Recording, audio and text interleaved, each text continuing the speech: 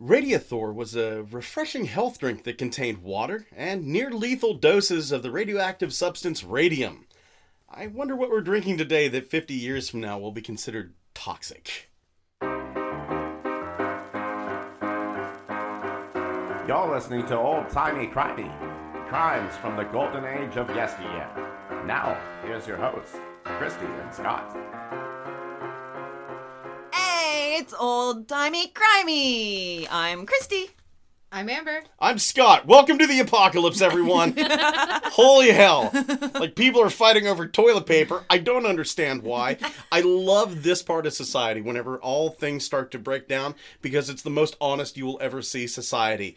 What are the most important things? A full stomach and a clean bottom. But you know what? I don't think they're buying as much food as they are toilet paper. It's bizarre to me. You're not going to need one without the other. Right? Yeah. Right? I saw at Walmart. This was hilarious and tragic all at the same time. This was yesterday. A guy walked out of Walmart. He had 2 huge packages of toilet paper in his hand. He was walking across the parking lot and not holding on to his 3-year-old's hand as he walked across the busy Walmart parking lot. No, the toilet paper, I'll fuck my wife and make another kid, but this toilet paper is mine. Priorities. Mm-hmm. Mm-hmm. Oh, so that's where we are this week. That's basically how we are. We're just both all dealing with the apocalypse. I'm looking forward to it. Yeah, of course you are. Me too. Me too. Oh, that's how that came up in conversation. I was talking about how you and I were prepared for the apocalypse. That's what started it. We will eat the bodies of the dead. Oh boy, yeah. It's been a week. It's been anxiety and everything, and also I've been on antibiotics for my eye, and antibiotics have this really fun effect of making me very weepy over just the things that I read an article about this cat at a shelter in Britain, and they held a birthday party for it, and nobody came. Aww. I cried 5 times. I would cry over that. I mean, crying over it once is okay. 5 times. I cried, like, repeatedly every time I thought about it, and then Jackson came home, and I was like, I was reading his article. Well, if it makes you feel any better, it's a lie, because if they threw a birthday party for it, they were there. So, they were there. Nobody but the shelter people who were there would have been there anyhow because it's their job. Yeah. So, but, you know, like... Whatever. They were still there. Honestly, I know cats. Whenever you have somebody new around, they fucking freak out. 90% of them. Yeah, but it's really sad. It was sad. probably for the best. It was the best birthday that cat could have had. Quite honestly, I don't want strangers coming to my birthday party. Like, I'm sure this cat had some sort of cat-based cake. I'm not saying the cake had cats in it. I'm saying it was good for cats. If I have, like, my angel food cake, my friends, the people that I'm familiar with, I'm happiest. So maybe it's a good thing for this cat that only the people that it knew showed up. I love that you guys are trying to find the bright side of the thing that I cried over 5 times. Well, I also really want to make fun of you, and I'm trying not to, so I'm going a different direction. I can't help it. It's just, I honestly sometimes will just, like, when it's at its worst, I've been, like, on the phone with my mom and just sobbing. And she's like, what's the matter? And I'm like, I don't know. I'm perfectly happy. Like, it is the damnedest thing. Except for cats' birthday parties. It breaks you. If anybody else experiences this, please get in touch because I feel very alone and I might cry about it. No, right here. I will cry at the drop of a hat. But on antibiotics. Oh, antibiotics? It's specifically when I'm on antibiotics. Other times I am prone to tears, yes, but this is when I will seriously be perfectly fine. I feel there's nothing wrong. I'm not sad about anything, and I can still just burst into tears. I was on years and years ago. You remember this. The trimethyl sulfate that I was on, the antibiotic that made me extremely sensitive to sunlight. Yes, okay. And extremely horny. And I don't know why. But see, like, when you're like, oh, you'll remember this. I'm like, I drink a lot. Like, I might not. Don't count on it, Scott. Who are you again? Do I know you? So, some people who probably took a lot of different medicines that we're going to talk about this week. Yeah, this is Good a segue. Yeah. I was. There's no way. There's no good way. There's no good way to get there. So I'm just gonna find the easiest route from A to B. The Radium Girls. They were a great 80s pop band. The Oh, big hair, God. I love them. The pink lipstick, fantastic. Thank you. I'm not going to say it. I do have a joke, but after reading Is it this about book... the pink lipstick? Yes, it is. Yep, there we go. There it is. She's writing it No, down. I'm like trying to surreptitiously number my pages because they're not numbered, and I know it's going to get super confusing. So I'm like trying to do it without making too much noise on the microphone because I totally forgot to do this. Oh. So I'm like slowly making my way through it. I know this was really, really tragic, but as I was researching this, like, I got a couple of really good laughs out of this. Okay, at least I'm not alone. Yeah, okay, good. I'm a good. sick bastard. I didn't laugh. The book I read, which by the way we'll say it in the sources, but I'm going to say it right at the top. Radium Girls by Kate Moore, absolutely amazing. Absolutely amazing. Her main goal, she said in the author's note at the end, was to actually, like, some people know the general story of the Radium Girls, but she wanted to actually delve into these girls' lives, to stand where they stood, and she did an absolutely amazing job. Not even from the antibiotics, just from honest to God, like pure heartbreak was sobbing at the end. Oh, don't get me wrong. I feel for these women, but they're very early on. Like, I read between the lines a lot, and I could see some of the stuff that was happening that I found extremely humorous. And we'll get there. Don't worry. Like, right now you're going, Scott, you're a sick bastard. Like, you're cheering on the coronavirus. And now you're talking about the funny side of radiation poisoning. We'll get there, I promise. But you are right. I am a sick bastard. Yeah, that part's not wrong. Yeah. So radium is, at the time, it was the single most valuable substance on the planet. It was $120,000 per gram. That's $2.4 million in today's money. So think about that. Think about something that 1 gram of it is worth $2.4 million. And at the time, it was called the greatest find in history. Oh, no. How wrong they were. Nope. Not good, people. It was discovered in 1898 by Marie and Pierre Curie. There was your first warning sign, people. That story did not end well. Well, it didn't end well, but it wasn't until much later that it didn't end well for her. For him, I was curious because I was like, oh, you hear about how Marie Curie died, but we never hear about Pierre. He actually died in 1906. Did you guys know that? We do now. Yeah. You do now, yeah, because I just told you. He was hit by a horse-drawn cart in Paris. How do you... He was very drunk in his head. He was the absent-minded professor. Okay. They even said like he was probably lost in thought about some scientific thoughts or discoveries or another, and just wandered into a very busy intersection at the Quai de Conti and Rue Dauphine. That is, which by the way, I always, when it's in France, I always look on the map. That's about 750 meters from the hotel we stayed at last summer. Ooh, fancy, I was like, fancy. I know exactly where that is. And you managed to not get hit by a horse-drawn carriage. Exactly, because for you. There's not a lot. Ironically, the horse was covered in radium, so it still counted. It wasn't the horse, it was the wheel. The wheel went over his head and it fractured his skull. Goddamn! Yeah, it's bad. And it was probably his favorite part, too, because he was a really smart dude. I wonder if they're like the Amish horse and buggies, where it would be like steel on concrete, because that would be near decapitation. Well, probably not concrete, probably more like cobblestone. Still Hard, still Yeah. rough, yeah. So in 1910, Marie Curie and André Louis Debierne, I think probably Debierne, isolated radium as a pure metal. And actually, historically, radioactivity itself is measured in curies because of the curies. I always heard it was sunshine units. Maybe like it could be one of those things that has That's a different cute names. nickname. It's a really Isn't cute it? nickname for something horrible. Isn't it? Yay. Well, I mean, it can be good because they found that it could destroy human tissue, so they used it to fight cancer. But of course, after that, they were then touting it as a miracle cure for everything. Hay fever, gout, constipation, you name it. It ails you, radium will cure you. Eventually. Even erectile dysfunction. This was one there you they go. treated erectile dysfunction with radium because it made you feel so good. Hey, baby, why don't you come over here and give me a glow job? Oh, No, that needs a high five. Thank you. my hands are staying put. It was put in toothpaste for shinier teeth.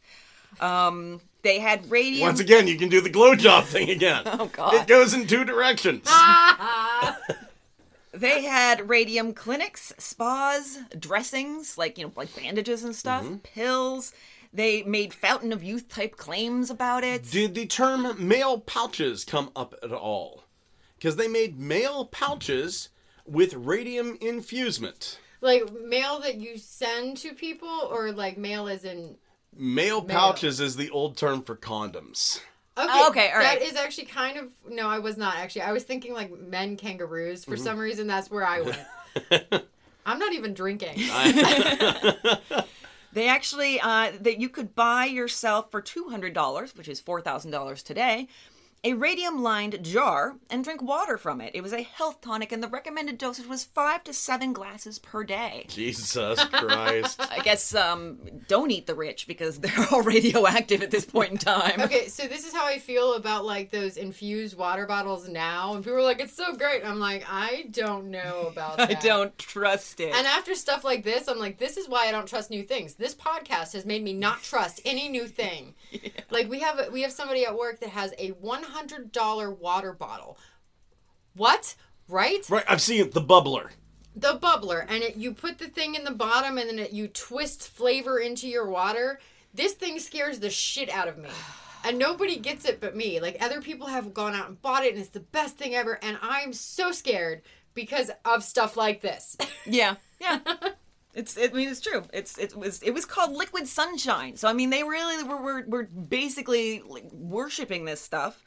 Marie Curie called it "my beautiful radium," and another quote from her: "These gleamings seemed suspended in the darkness and stirred us with ever new emotion and enchantment." Those emotions would change. I love the fact that the paints that they mix this into. Like, what do you think? Oh, it's like glow paint. It's shining paint or something. No, they called it undark. Undark, yeah. Undark. Well, it was American inventor William Hammer went to Paris, got a sample of the radium salt crystals from the Curies, and then mixed it with glue and zinc sulfide to make the glow-in-the-dark paint, the undark. Now, has anybody here actually seen a radium watch? Yeah. That you can buy them like on like eBay. Yeah. Yeah. My uncle had a radium watch.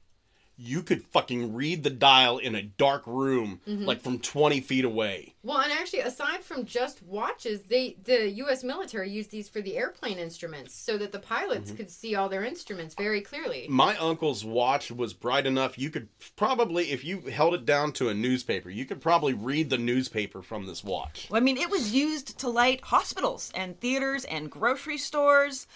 There was even a hit song called Radium Dance from the Broadway musical, Amber knows what's coming, Piff, Paff, Poof.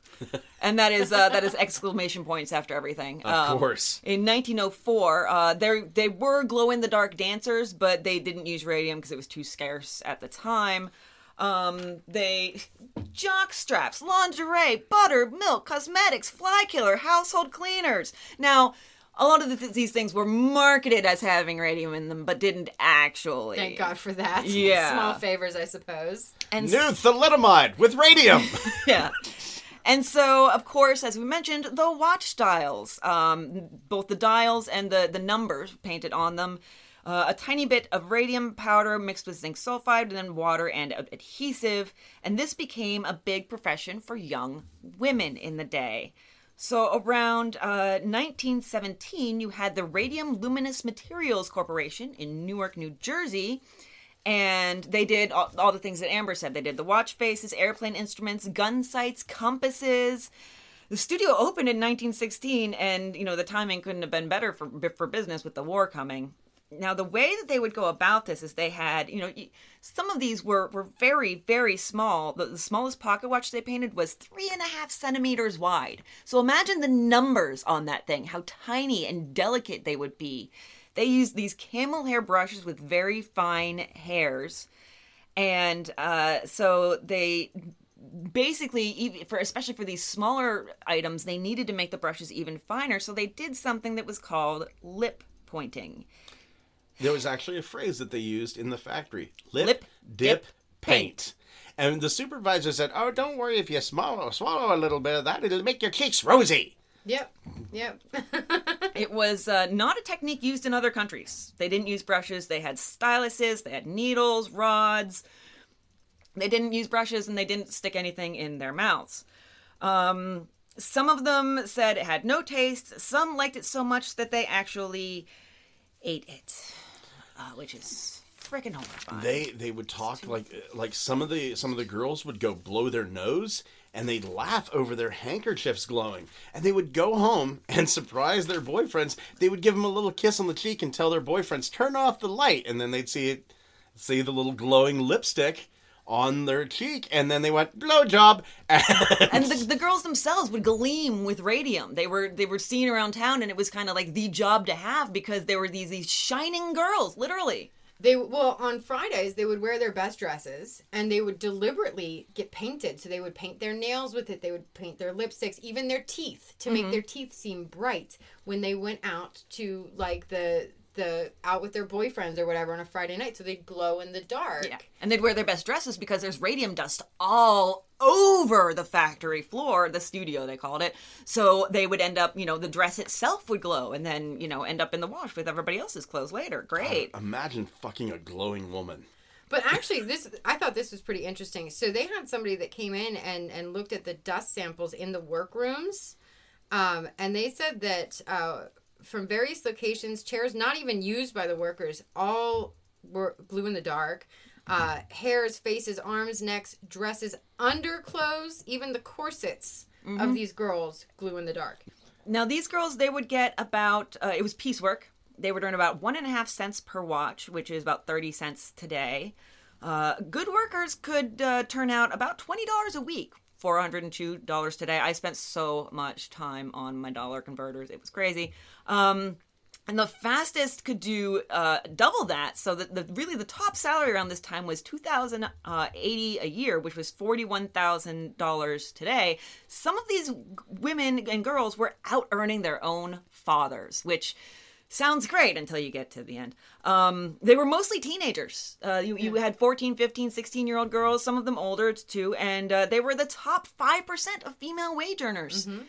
It was a well-paid, glamorous job. Absolutely. For these girls that didn't have a lot of other opportunities, really. Well, yeah, it's still like women's opportunities aren't even perfect nowadays. But a lot of the reason why women don't earn the money that their male counterparts do is because they're not going out for those jobs that make a lot of money, like male doctor, male stockbroker, male weatherman.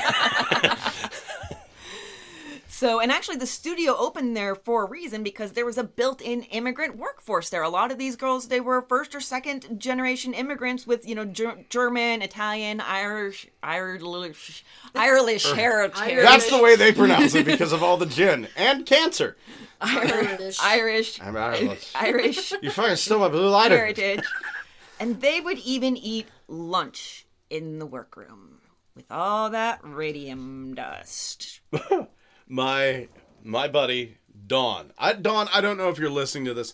Don is a fairly well-known guitarist in the area.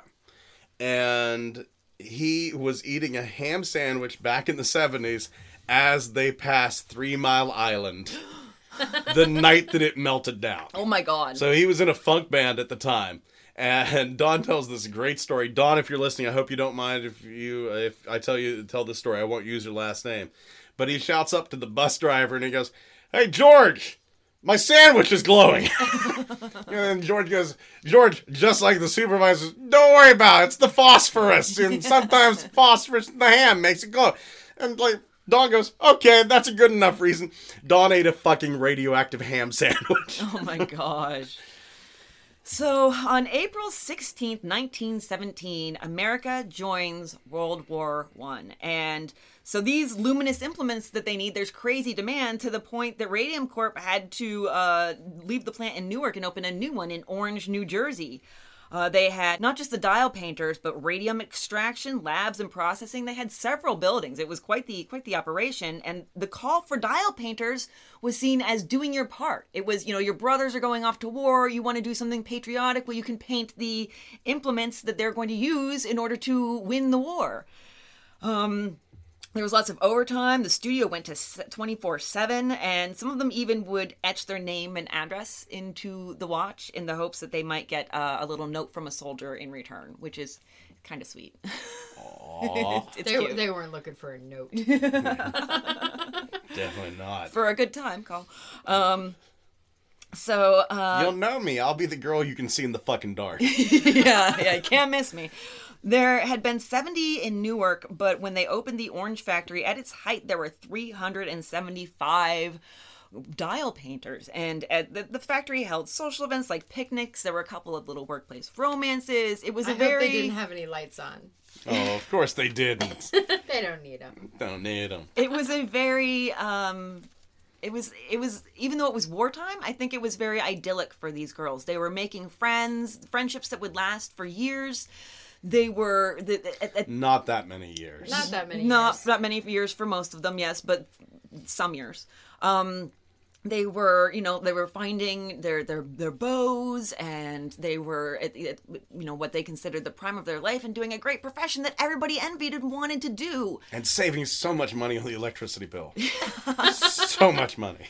So they actually got a set amount of paint each day, and they couldn't request more, and they also couldn't skimp. So it could be you had to be very exacting with how much paint you used, because it would be seen as either wasteful or you're turning out a shoddy product. Or you're addicted and you're drinking it. So they would share some of the extra between them. If somebody has extra, they would share it. And they also had water rinse bowls that, they said, oh, well, you can rinse the brushes in here, but still the lip pointing technique was used and was what was taught as well. You could get a little extra from the water rinse bowls. Now, these water rinse bowls that were given to them were very quickly taken away because they were considered wasteful. So now pretty much it was lip point or nothing. I think that you could... I would say an argument could be made that you would save money with the water bowls, because otherwise this is a whole bunch of radium that I can take this water bowl and evaporate the water and kind of reclaim the radium, whereas I'm not going to be able to get Susie's turds out of the toilet. Possibly, but I think basically what they saw, they didn't think of it that way. They didn't think of any sort of way of making it cost effective. They just saw radium in the water being reused, and they were like, oh, well, if you can reuse the radium in the water, then you must be wasting it if you don't use it. So we'll just take it away. They gave them cloths. Little cloths they could use to clean radium from the brush, and they took those away too. Again, it's too wasteful. It's just, what's coming. And especially if you're reading this book, you're watching people walk towards a cliff, and instead of helping them avoid the cliff, somebody is just pushing them towards it with more and more speed and grinning the whole time. One of the things that actually really upset me about this is they were aware that radium could possibly be dangerous. They thought in small doses it was great for you, but at the same time, the men working with radium had on the lead aprons and all of the safety equipment. Whereas the women, they're like, stick it in your mouth. It's fine. Yeah. Like, blows my mind that they're like, no, it's dangerous for men. Women are fine. I've done this podcast for a year. It doesn't blow my mind at all. This seems just about right. Par for the course. Still heartbreaking. So let's talk about Catherine Schaub. She started on February 1st, 1917. She was only 14 at the time. She had previously... Oh, that's good. Poisoning and child labor. Yep, Yay! there you go. Okay, I had a thought while I was working on this that it occurred to me. So just a quick little epiphany that I had. There's a stink bug on the microphone. Right there. We've got a new co-host, everybody. This is Stinky. So my epiphany was there's this idea that there was this long period of time in American history when you could just have a one-income family with the man bringing home the bacon and the little woman at home cooking and cleaning. Cooking the bacon. Cooking the bacon, yes. And the thing is that was such a super short period of time, because prior to, the 1940s and 1930s, there wasn't one income. You were sending the kids out at 13 to go make a living. So pretty much right before 1950, I would say you could probably make a living on a single income from 46 to 63. And I'm picking those two dates for a reason. I'm picking 46 because right after the war, you have the post-industrial World War II industrial boom, and then you have the assassination of JFK, which just threw the country into a fucking tizzy. So I think right there is your sweet decade. The 1950s, a little bit before and a little bit after. You've got a sweet spot of about 18, 20 years. But even after that, I think it was doable. It was just women didn't want to stay at home. Because, like, I know even with my dad, his income could have supported us, and did when we first moved here. My mom couldn't find a job, but she was going nuts because she had to stay home with us. So, like, she didn't have to work. She wanted out of the house. And I think, like, in the 80s and 90s even, you could still do that. I can guarantee... I don't think women wanted to do that. I can guarantee not, because my mom worked in a shirt factory and my dad worked in a brickyard. And it was out of necessity. I can remember my mom saying, I wish I could stay home with the kids. Yeah, my mom, she stayed home with us for a while, but eventually she, you know, I think she did... I think she started her own business and started a nail salon and went to cosmetology school and everything. I think she did that out of wanting to, but there were many times when her working was out of necessity. Mm-hmm. So I think it was partially because she wanted to, but also partially because she saw an opportunity and knew that, you know, it was also out of necessity. So yeah, I think of people who look at this period of time. He is walking on the microphone. I wonder if it's changing the sound. I wonder. Yeah, like he's right on top of the microphone. He is definitely. Is he? Do you have anything to say, sir? Or ma'am? It's hard to tell. He's like getting lower. Is he trying to be inside it? Do something about this? No. I think this is fine. This is hilarious, actually. Okay. I'm afraid it's going to fly in my mouth. It's got the coronavirus! All right, so back to Catherine Shaw. 14 when she started. She had actually, this wasn't her first job. She had been wrapping parcels for Bamberger's department store. So she didn't have much education, but she was very smart and artistic, had aspirations towards being a writer. She started as an apprentice inspector, but by March she was dial painting. She wanted to dial paint. Again, it was seen as the job. She lip pointed less than some of the others. Some of them did it every number that they painted. Some of them did it a few times per number. She basically would do it 4 to 5 times per watch. And about age 15, she goes to the doctor. She has a breakout. You know, she's a teenager. It happens, but something seemed a little odd. He does blood work, and he finds some results that make him ask some questions. And So is there a reason your pimples are glowing? Yeah. He asked if she worked with phosphorus. It was a known industrial poison in the area. And she comes to, back to the factory and mentions it to the girls. And they all get concerned about this. And they're all assured everything is fine. And the people who assure them of this are Savoy, Von Stachaki, and co-founder George Willis.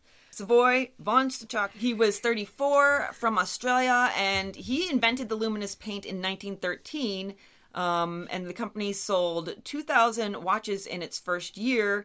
And by 1917, they'd sold millions of watches. He actually studied under the Curies.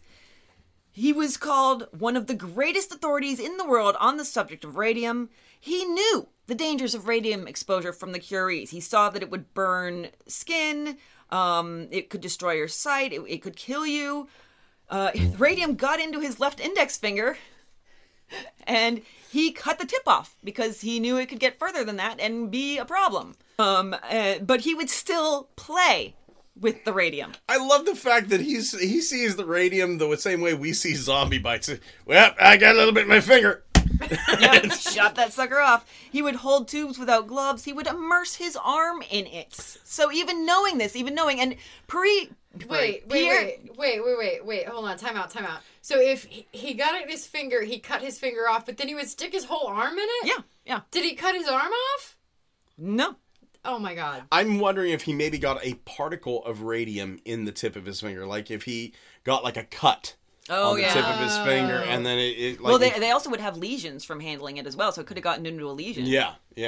So, yeah, I could see that, but it's like, I don't have any cuts on my arm. Whenever I worked in a laboratory, we had a guy, he was the boss. He would wash his hands in fucking hydrochloric acid because he knew that, hey, as long as I don't have a cut, everything's going to be fine. Hydrochloric acid is not as strong as you think it is. It's like there are dangerous acids. Hydrofluoric is deadly. You don't want to do this with sulfuric acid. Hydrochloric acid, fairly weak. I don't think we should encourage people to do that, though. Definitely not. Definitely not do it. But anytime that he had like a visitor in the lab, he would pour hydrochloric acid. It was an incredible waste of resources. But he would pour hydrochloric acid over his hands and wash them in the sink. And whenever the water would hit the hydrochloric acid, like the steam would just fly off of his hands. And we would wash our equipment in what was called 1-to-1. It was 1 part deionized water to 1 part hydrochloric acid. We had it, any red bottle that you saw in the laboratory, like red squeeze bottle, had 1-to-1 hydrochloric in it.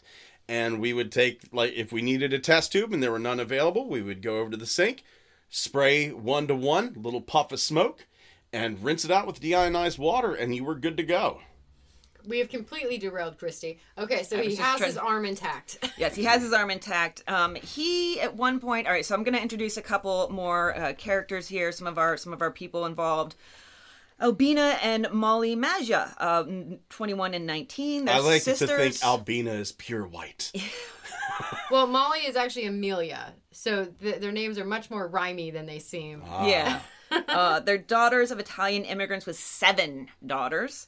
They also brought in their sister Quinta at age 16. And she became good friends with one Grace Fryer, who was the 4th of 10 children. And she was one of the fastest. She could do 250 dials per day. So one day, Grace Fryer is doing her thing. She's lip pointing. Von Sochaki comes by, and this is the one time that she saw him and interacted with him. He comes through. He sees her lip dip paint. He says, "Do not do that. You will get sick." And that's it. So Grace goes to the instructress, Miss Rooney, and Miss Rooney said, "There's nothing to it. It's not harmful." This is the level of care that we're seeing here. And a lot of watches are being made. In 1919, the company produced 2.2 million watches. In 1920, they produced 4 million. But it did seem that a lot of watch companies wanted a little bit, I think, more control over it. So basically they were switching so that the watch companies, this company would have in-house studios for watch companies. And so the workforce in Orange started to whittle down, and a lot of the original girls found other jobs. That kind of comes into play because the further away they get from that particular occupation, the harder it is to connect things to it later. Various girls start to show some odd symptoms. They're very tired all the time. There's lots of joint issues. They have jaw and gum pain and loose teeth. Lots and lots and lots of loose teeth. Scott is checking his teeth with his tongue right now. I did that a lot while I was reading this. Everything seems okay. I got the joint pain and I'm tired all the time. I just think it's because I'm unhealthy. Probably all the radium I'm eating. In 1920, the radium company found a good, wholesome use for its industrial waste from radium extraction. It looked like sand, so they sold it to playgrounds and schools for sandboxes. Nice. Excellent. Yes. Yes. And then in 1921, there's a takeover, and Willis and Von Sochaki, the original founders, are out, and it now becomes the United States Radium Corp. Hereafter, I will call it USRC because it's just easier. And I'm lazy. So Molly Maja, that we mentioned earlier, she's the first to go to the dentist for a toothache in 1921. And then they extract the tooth, and afterwards, the spot will not heal. It's inflamed. She had some treatment and didn't get better, and then she had to get more teeth out. What's weird here, ma'am, is that you've got tumors growing on your teeth. I didn't even think that was possible. Yeah, right. The extractions on those never healed, and she got ulcers in the socket. They actually called this was not the first time this would happen. This was called radium jaw. No, it was called Fossy jaw. Fossy jaw? They didn't know it was radium jaw just yet. They thought it was phosphorus. See, I have it as radium jaw. Well, phosphorus, they didn't think it was harmful. They didn't think it could possibly be the radium that would cause it. Later, they call it radium jaw when they actually are like, oh yeah, it was the radium. But phosphorus was such a known industrial poison at the time that it would do similar things to the jaw that they actually called it Fossy jaw. Fossy jaw. Fossy jaw. Fossy jaw. So it's very jaunty. I have some details on this. Oh. Amber comes up with the sexiest details. Oh, I don't think this is going to be sexy. Okay, gonna be very in the sexy. place of the missing teeth, agonizing ulcers sprouted as dark flowers, blooming red and yellow with blood and pus. Sexy. They seeped constantly and made her breath foul. Then she suffered aching pains in her limbs that were so agonizing they eventually left her unable to walk. The doctor thought it was rheumatism and sent her home with aspirin. Yep. This will cure a nuclear bomb.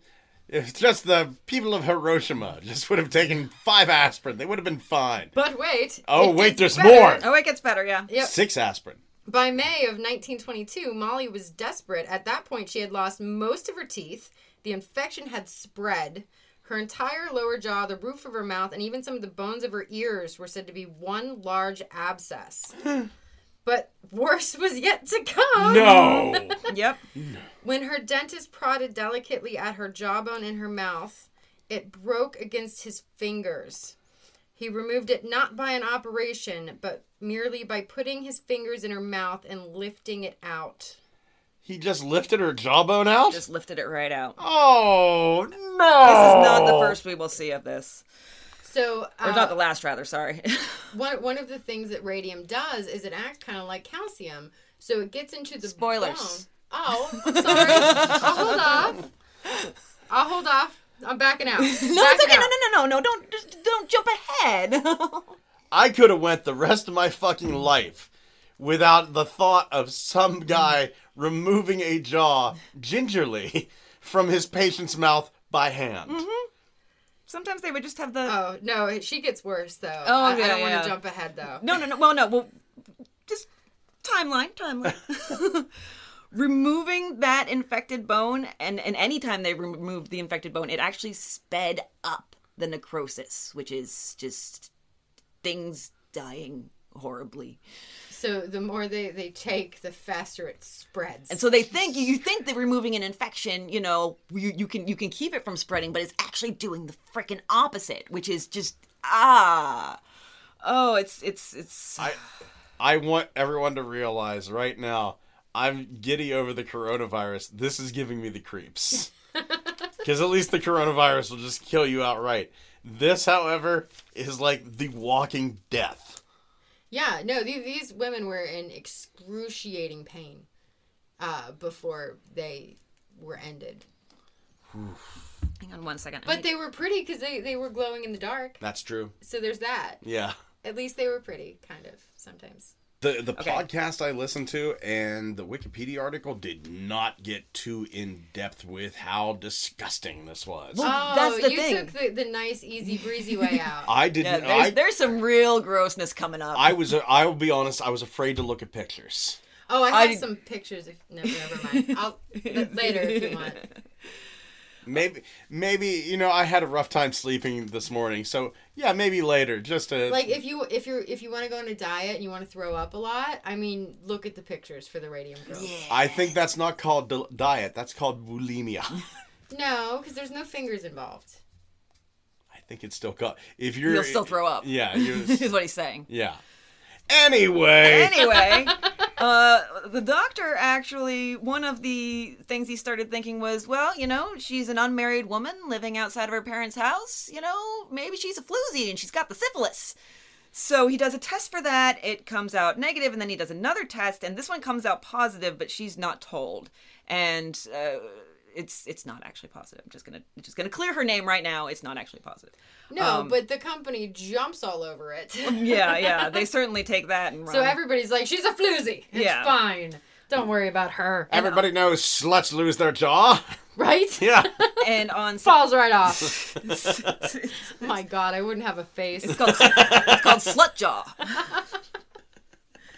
So on September 12th at 5 p.m., her mouth flooded with blood and she hemorrhaged so badly that they couldn't staunch it, and she died as her sister Quinta said, a painful and terrible death at 5 p.m. The age of 24.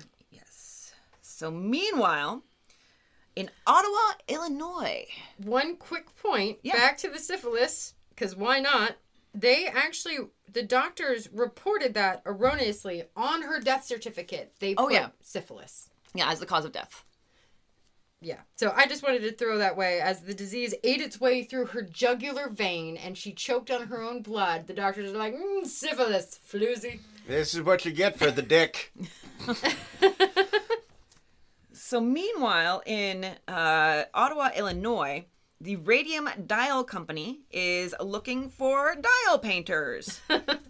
This should end well.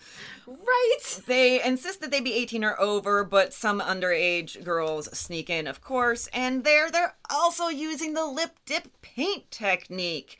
Instructress Mercy Reed would eat radium paint off of a spatula during training to emphasize its harmlessness. Oh. Yeah. She's gonna regret that. They weren't as stingy with the radium here at the good. Radium Dial Corp. More radium. Yeah, the girls would. There was what they called the dark room there, and the girls would go into the dark room and they would paint their skin, their lips, their eyelashes. One of them took it home and painted some of her walls. I'm sure it wasn't all the walls. I'm sure it was like decorative, but still not great. The house got cancer and died. So once again, we have more glowing girls that are the envy of all, and they are nicknamed,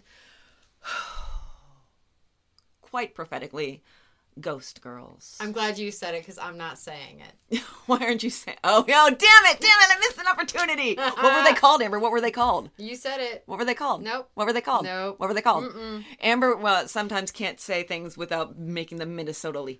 So she would say Ghost Girls. I'm getting flipped off. This episode of Old Timey Crimey is sponsored by Best Fiends.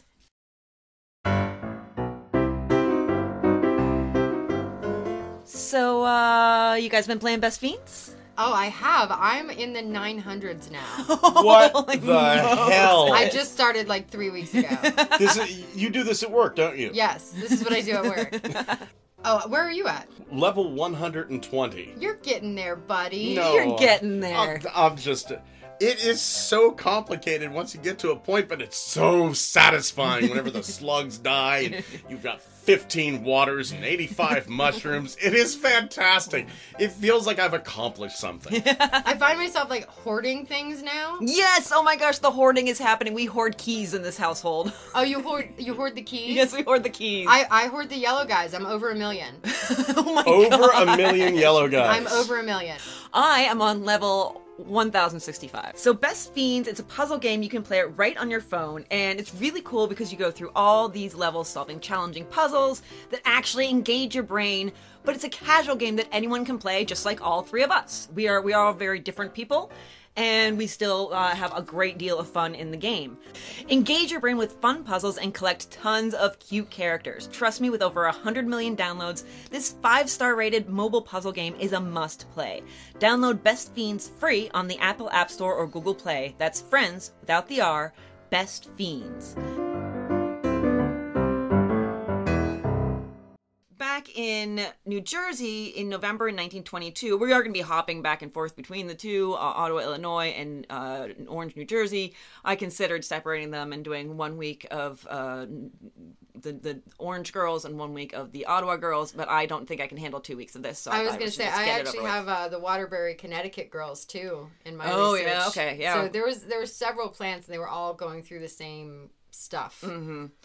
Well, when we get to that point, jump in with that because I didn't include too much of that in my research. Okay. In November of 1922, back in Orange, Irene Rudolph is going through the same issues as Molly, and once again, it's assumed it's Fossy Jaw. The radium is never, ever questioned. It's always assumed that phosphorus must have gotten in there somehow. They just assume. Well, and at the time, people are still, like, lay people are still brushing their teeth with the radium and using it as health supplements. So you have to understand, this is not just the radium girls. This is everywhere. People are thinking it's healthy. These are just the people who are, like, basically eating it on a daily basis. And I think... like, all day long. Yeah, I am absolutely 100% certain that the Radium Dial Company, at the very least, knew about the hazards. Mm-hmm. Because they did, yeah. as people started dropping dead left and right, the Radium Dial people went, why do people jump ahead so much? Sorry. I will back off. No, it's okay. It's okay.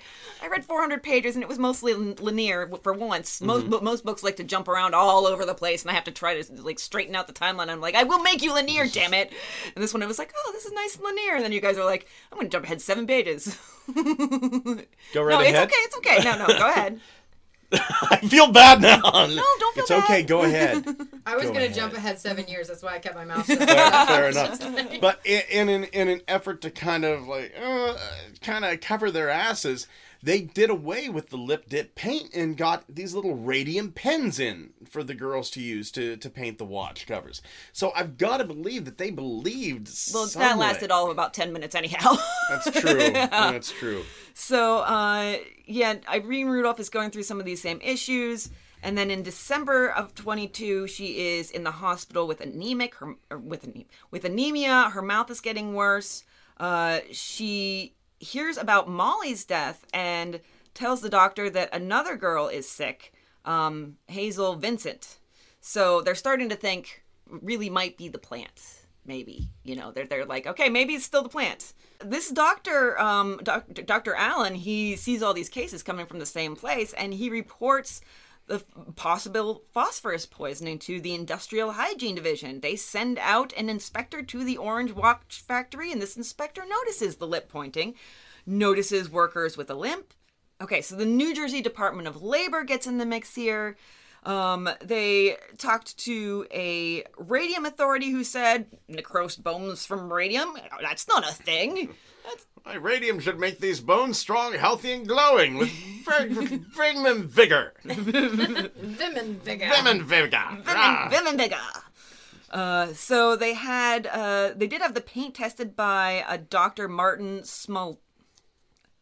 Samatolsky, maybe, who said, hey, radium is the cause here, but there were mountains and mountains of positive research that would contradict him. Unfortunately, this positive research was in journals that were made by radium medicine firms. Climate warming. Dude, does anybody see a conflict of interest here? Maybe we shouldn't listen to the people who have a vested interest and are making money and mountains of it. We think all these women are dying of dirty cigarette ashtrays at home.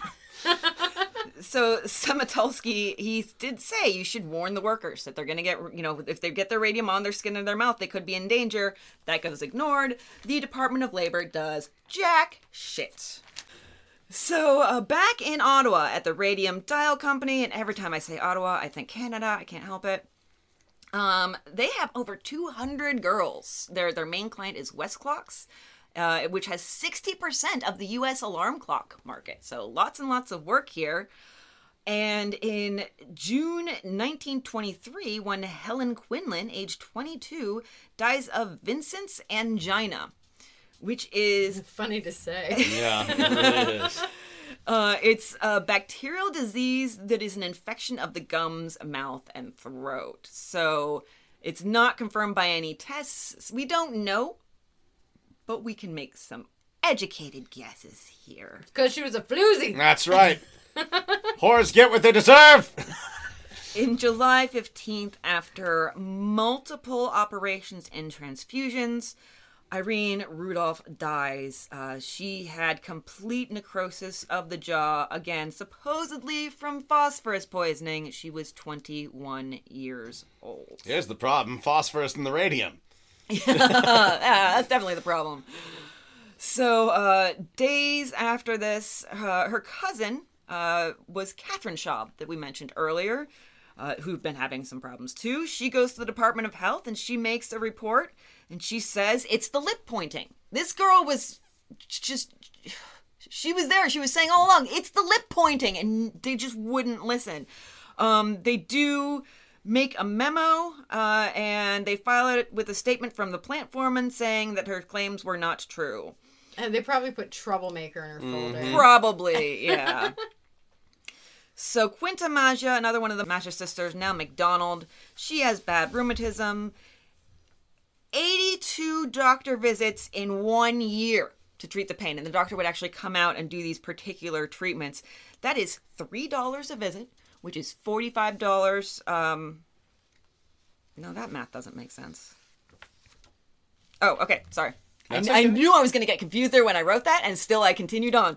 That was $3 a visit. That's $45 in today's money. So that would add up to about $4,000 today, all on these doctor visits. So she had the same insurance that we have. Yeah. That sounds about right. In 1925, she had 90 visits in 1 year. I mean, that's the doctor is basically like he has a bed at your house, and he's starting a relationship with your husband. You know? I got some good news and I got some bad news, ma'am. The bad news is your jaw has fallen off, but I'm sure you've noticed that. The good news is we've hit that deductible. So Catherine Schaub starts having mouth pain. She has 2 teeth removed, and the dentist says the teeth were flinty and broke easily. Not promising. Didn't heal. She has 5 visits to the dentist in 1 month. These were $2 each, which is $30 in today's money. And Once again, the same insurance we have. yeah. Yeah. And it's just she has an extraction. It's just nothing is fixing anything. And in 1923, on December 16th, another former coworker, Catherine O'Donnell, dies of pneumonia and gangrene of the lung. Didn't know that was a thing. Don't know if it's connected to the radium. Just said it because I was like, what the hell? That's like Coronavirus. saying like you have cancer of the heart. Like, you Yeah. never hear of heart cancer. I didn't know you could get gangrene of the lungs. Yeah. That seems like maybe it's something else now. Maybe that's an old-timey name for it. I don't know. I don't think so. Like, I mean, we do have like new names for like stuff like pleurisy and consumption and what have you, but gangrene of the lung, it's necrotic lung. That's your lungs are dying while you're still using them. Mm-hmm. That ain't supposed to happen. Like, I don't know if anybody's noticed, but we tend not to get diseases too badly in things that we use all the time. Like, they tend not to die until we die. Mm-hmm. Lungs are like one of those things. Yeah, we get cancer in the lungs, but that's kind of like our own fault a lot of the times. Heart's being used constantly. You never hear of like cancer of the heart and what have you. And actually, there's starting to be studies based on that. Because bodybuilders are not getting cancer in the rates of everybody else. Except for brain cancer, but that is a completely different subject. That's right.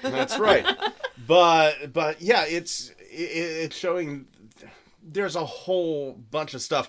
Essentially, if you don't use it, you're going to get it. We're starting to see like the organ system and like the skin system as kind of a not so much something to keep us alive, but as an immune system going into it. And so there's a whole bunch of research on that that's absolutely fascinating. But for your lungs to just start rotting, yeah, it's horrifying. Fiberglass workers used to get gangrene of the lungs from Johnny Eponymous. Thank you, Johnny. Thank you, Johnny. Live fact checking. Mm-hmm. Love it. Aww. It's what killed his gramps. I'm Oh, sorry. I'm sorry, bud. I am so sorry. So in Orange, New Jersey, you had enough former and current USRC employees, the dial painters, coming to dentist Dr. Barry, that he is absolutely sure this is occupational, and he says, you got to quit USRC or I will not treat you. You know, if you don't quit doing the thing that I'm sure is causing this, I can't, do anything about it, which, spoiler alert, he can't anyhow. In late 1923, USRC did stop the lip pointing because the acid in the saliva spoils the adhesive. Well, there you go. There you go. That's definitely the biggest problem here. Yeah, that's the issue. That's our biggest problem, yeah. And so in early 1924, other doctors in New Jersey are seeing cases of various ailments that won't heal or improve with treatment, but you have...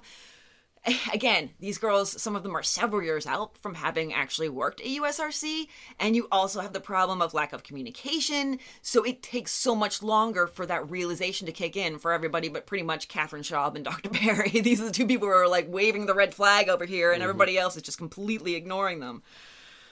And so finally, Hazel Vincent, now her last name is Kuzer, goes to a New York City specialist, Dr. Theodore Bloom, and the diagnosis is poisoning by radioactive substance. Fucking finally. I literally wrote finally there too. Yeah, I was like, oh my God, finally. About time. It was getting real frustrating. He admitted her for her first of many jaw operations. And he said to her husband, a lot of the time they would do this so much, it was super infuriating. They would say to the husband, she's not going to recover. She's not going to make it. She's going to die. They would never tell the woman. Oh, well, she can't handle it, It's just, but you should know. You should be, and not have to wonder, like one way or the other. It's kind of aggravating. But he did say to her husband, there is little chance of recovery.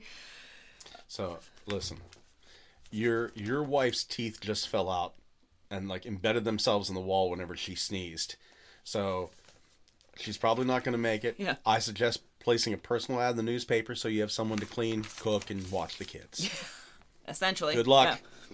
Right, yeah. There's another aborted Department of Labor investigation and still no concern whatsoever at USRC until Hazel Vincent's mother says, I want money for my daughter's illness. She is spending so much money on doctors to try and heal her, and it's all because of you people, so pay up. And now, when there's the threat of, a possible lawsuit or, even asking for compensation, now they snap to and they start to investigate.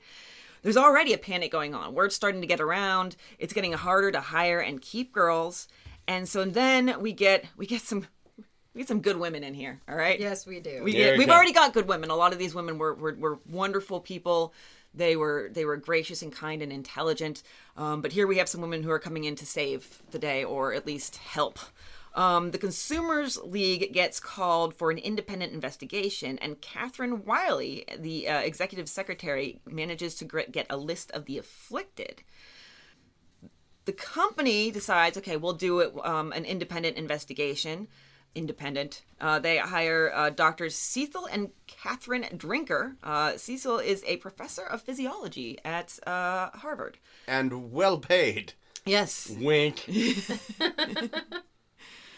There's just really when the drinkers are going around, it's so funny to say that. When the drinkers are going around talking to people, even the top men at the company, when they're like the head of chemistry, his lesions on his hands are pointed out. There's a complete lack of concern. So there's a thought that the executives went around. They were like, hey, if they ask you, you're not worried. Everything's fine. Everything's fine, right? You're fine. You're beautiful. You're rosy cheeked, right? These lesions on your hand, excessive masturbation. You touch yourself at night, and that's why you're dying. So they examined 25 workers, and they did both the standard stuff, your average blood work, and they also did a glow exam. They would take... it's a glow job. Catherine Drinker would take the girls into a room where they would undress, and she would perform an exam to see where all they glowed. I want that job. I want that job. Ladies, come in this room with me, take off all your clothes. I'm going to turn the lights out. Let's see what happens. I want that job. Why, by heavens, I can read the New York Times by the glow of your butthole. The compensation thing kind of hit a brick wall because there was a nice new law in New Jersey for compensation of industrial diseases. It was a list of diseases you could be compensated for. 9 diseases on the list. And a 5-month statute of limitations because everything shows up within 5 months. That's definitely for sure. I would love to see what that list is. Like, what can you be compensated for? Really bendy thumb. So the drinkers delivered their report in June 1924. The USRC basically reports back to the Department of Labor and says, well, we did the report, and it pretty much exonerates us, and it says, quote, blood work practically normal. That's what they tell the Department of Labor. Yes. That's like me telling the cop I'm practically sober when he pulls me over. So we get it, though, modern days, too. It's like, those icebergs were going to melt anyway. Sure, there's supposed to be grass growing in Antarctica. Everything's fine. It's practically Pennsylvania. Polar bears brown? Eventually it was going to happen. And so Dr. Bloom actually goes to the USRC and he says, look, I am treating Hazel Kuzer. She really needs some financial help. And they refuse.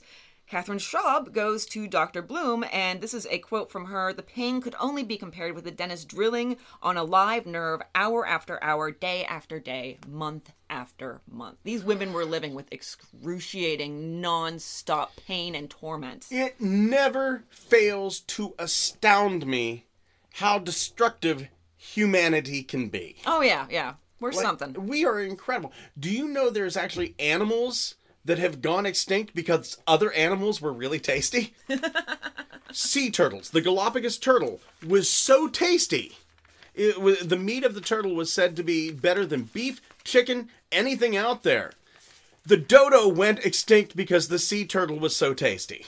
Because dodo meat was considered uneatable unless you fried it in turtle fat. That all sounds horrible. Yeah. So thank you. yeah, so they would kill the turtles, and then they would have all this turtle fat, and then they'd fry the dodos, and the dodos were easy to catch, and the dodos fucking went extinct because the turtles were tasty.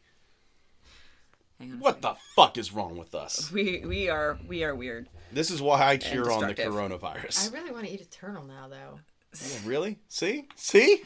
Why? We'll split one. After a long stint in the hospital, Hazel Kuzer comes home at Thanksgiving 1924, and then she dies December 9th of that same year. She is only 25 years old. Jesus Her- Christ. Body was in such a state that her family had a closed casket. At 25, she died from an illness, and her body was such a state that they didn't want anybody to see it. And her husband, Theo, and his dad, Theo Sr., had spent all of their money. The house was being foreclosed on. His dad, Theo's entire money that he'd set aside for his retirement was gone. The medical bills were almost $9,000, which is $133,000 today. That is our insurance. Yeah. Yeah. And yet, and here's the thing. I'm sorry to get on the politics thing. Here's one more reason we need socialized healthcare in the United States. I agree with you, and that was definitely a thought that popped up in my head pretty much the entire 400 pages. Yeah. So we start getting some occupational hazard and disease specialists into the mix. Dr. Alice Hamilton is the founder of industrial toxicology, as in the thing. She founded the entire idea of industrial toxicology, and she's also Harvard faculty under Dr. Cecil Drinker. There he is. So, Boy, I bet that was an awkward Christmas party that year. Cecil? Yeah. The very first suit is filed by Marguerite Carlo. She gets a lawyer. She files against USRC for $75,000, which is $1.1 million today. I wonder if it gets annoying that I'm always translating it in today's money, but I figure it doesn't. It doesn't sink doesn't in. work in context. It doesn't sink in. If you say 75,000, you're going like, oh, 75,000. If you say 1.1 million, you go, oh, still, for your fucking skeleton rotting away inside your body while you're still alive. Yeah. Yeah. Still not a lot, but it makes it a little bit more palatable. Yeah. So the Bureau of Labor Statistics, I think I wrote stats, so I'm assuming statistics, starts a national investigation into industrial poisons in spring 1925. They questioned a few girls at the Ottawa plant, but it's all kept very hush-hush. Really, it only lasts about 3 weeks because it's just too expensive to follow up. And you have an Inspector Swen Kier, Kjaer. There's just no way to ever pronounce that correctly. Kier. Sure. That's got to be Swedish. Oh, yeah, for sure. Yeah. He's Sven. Yeah, Sven Kier. Sven That Kier. sounds about Kier, right. yeah. I saw Swedish children's books this week. It had a goat and a baby goat, and it told me to get killing. And I had to talk to my Swedish buddy Holson. Get is Swedish for goat. Killing is Swedish for a baby goat. I really thought that you were just hallucinating and the baby goat was telling you to get killing. No, get Okay. killing. Get killing. I was going to ask what drug you were taking and to never take it again. Also, So- I was watching a Swedish film, and at the end of it, it was like all subtitled. I had to go to my buddy Holson and said, "Can you explain something to me? At the end of the movie, why did it call me a slut?" And it turns out slut is the Swedish word for the end. So Inspector Sven Kier did this investigation. Even in a 3-week investigation, he managed to come up with the result that radium is fucking dangerous. And no one told the girls. Which Yeah, it's really fucking dangerous. It is like the type of radium that they were using is known as radium-228, and it was found to be one of the most vicious cancer causing to the skeletal system of the human body. There was different radiums, like radium-226. Exposure to that was not nearly as deadly as 228, but 226 doesn't glow quite as brightly. So yeah, 228. And yeah, just there's fucking nothing that these women could have done to survive. Absolutely, yeah. It was hopeless from the beginning, but they didn't know that, and nobody even knew that was the cause at the moment. Some people just suspected. Catherine Wiley, she finds out about the drinkers' report, and her boss at the Consumers League says, "Well, I've seen it," even though she talks to Dr. Alice Hamilton, who, remember, works under Dr. Cecil, and Alice Hamilton is like, the full report definitely didn't get up to your boss, because I think I know what's in that report, and something would have been done. So in this report, it was established that radium was responsible for illnesses and deaths, and the hypothesis that Dr. Drinker came up with was that radium was similar to calcium.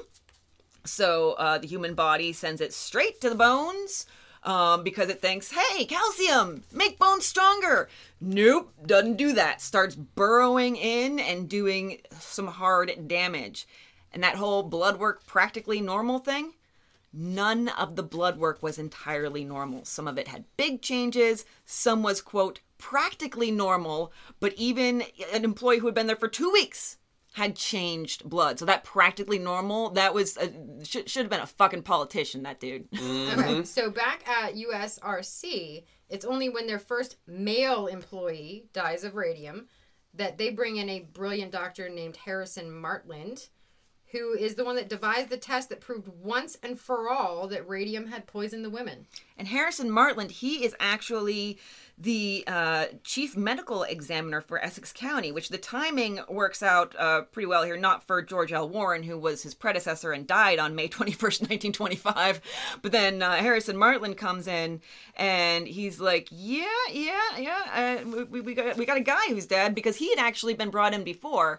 Some of the others who had looked into this had tried to get him interested. He looked at a couple of things and as he put it, lost interest. When it was girls. When it's a guy, it's a whole different story.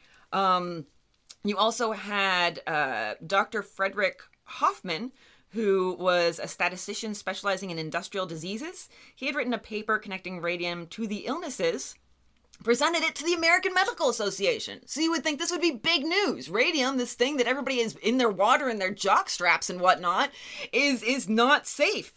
He said basically radium is not safe just because it's in minute quantities, because it has a cumulative effect over the years.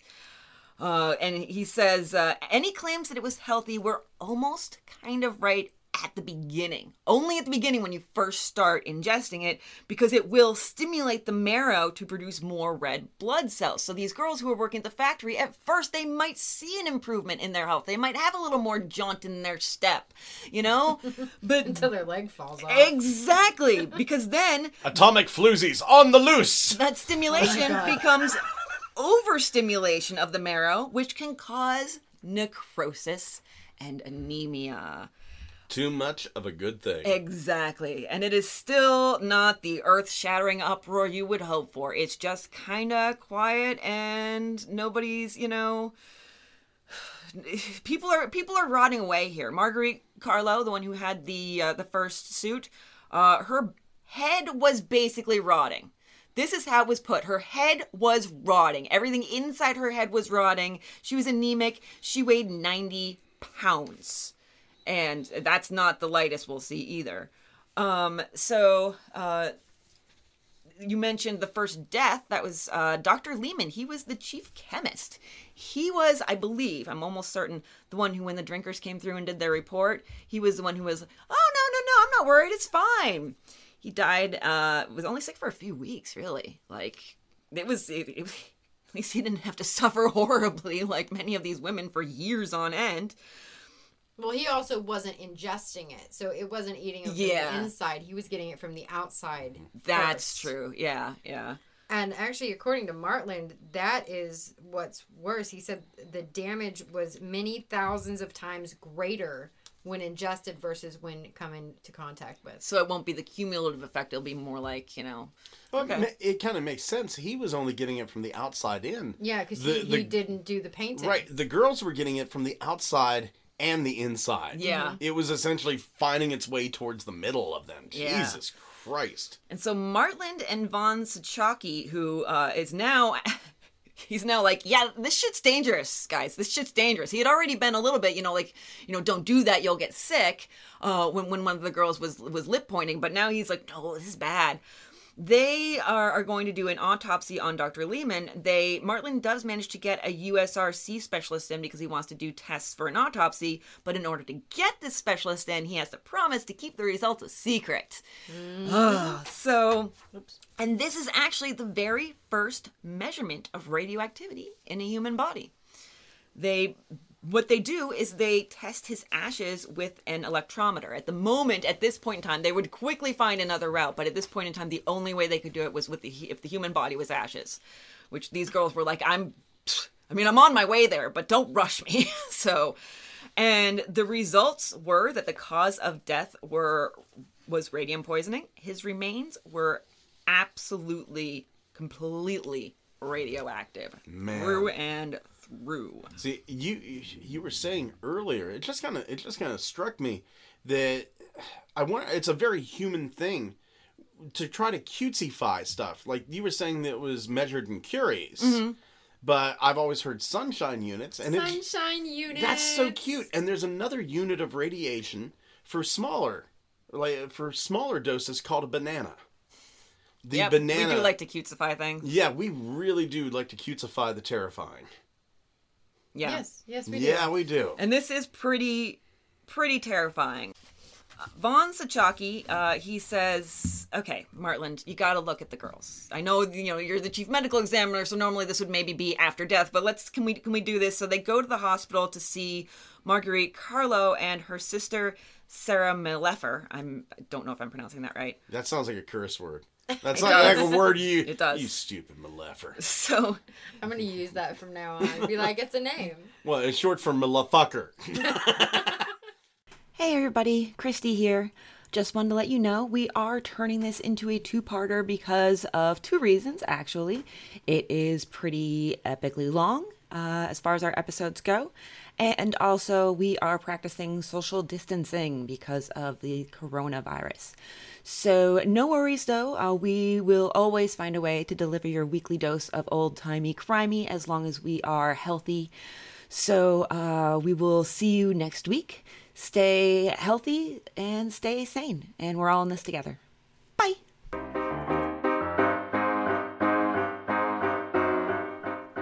My sources for this week are the book Radium Girls by Kate Moore. Highly recommended. Wikipedia and Oak Ridge Associated Universities. My sources are the Atomic Heritage Foundation, mostly just because I loved their name. BuzzFeed by Kate Moore. An article on CNN.com from Jacopo Prisco? Yes. Good old Jacopo. Jacopo, yeah. An article on NPR written by Rebecca Hersher. An article on roadtrippers.com by Alexandra Cheriton. And an article from ConnecticutHistory.org by Nicole Fontaine. My sources for this week are the ever-popular Wikipedia, the ColoradoPoetsCenter.org, believe it or not, and the wonderful and highly recommended Stuff You Missed in History podcast. That's a good one.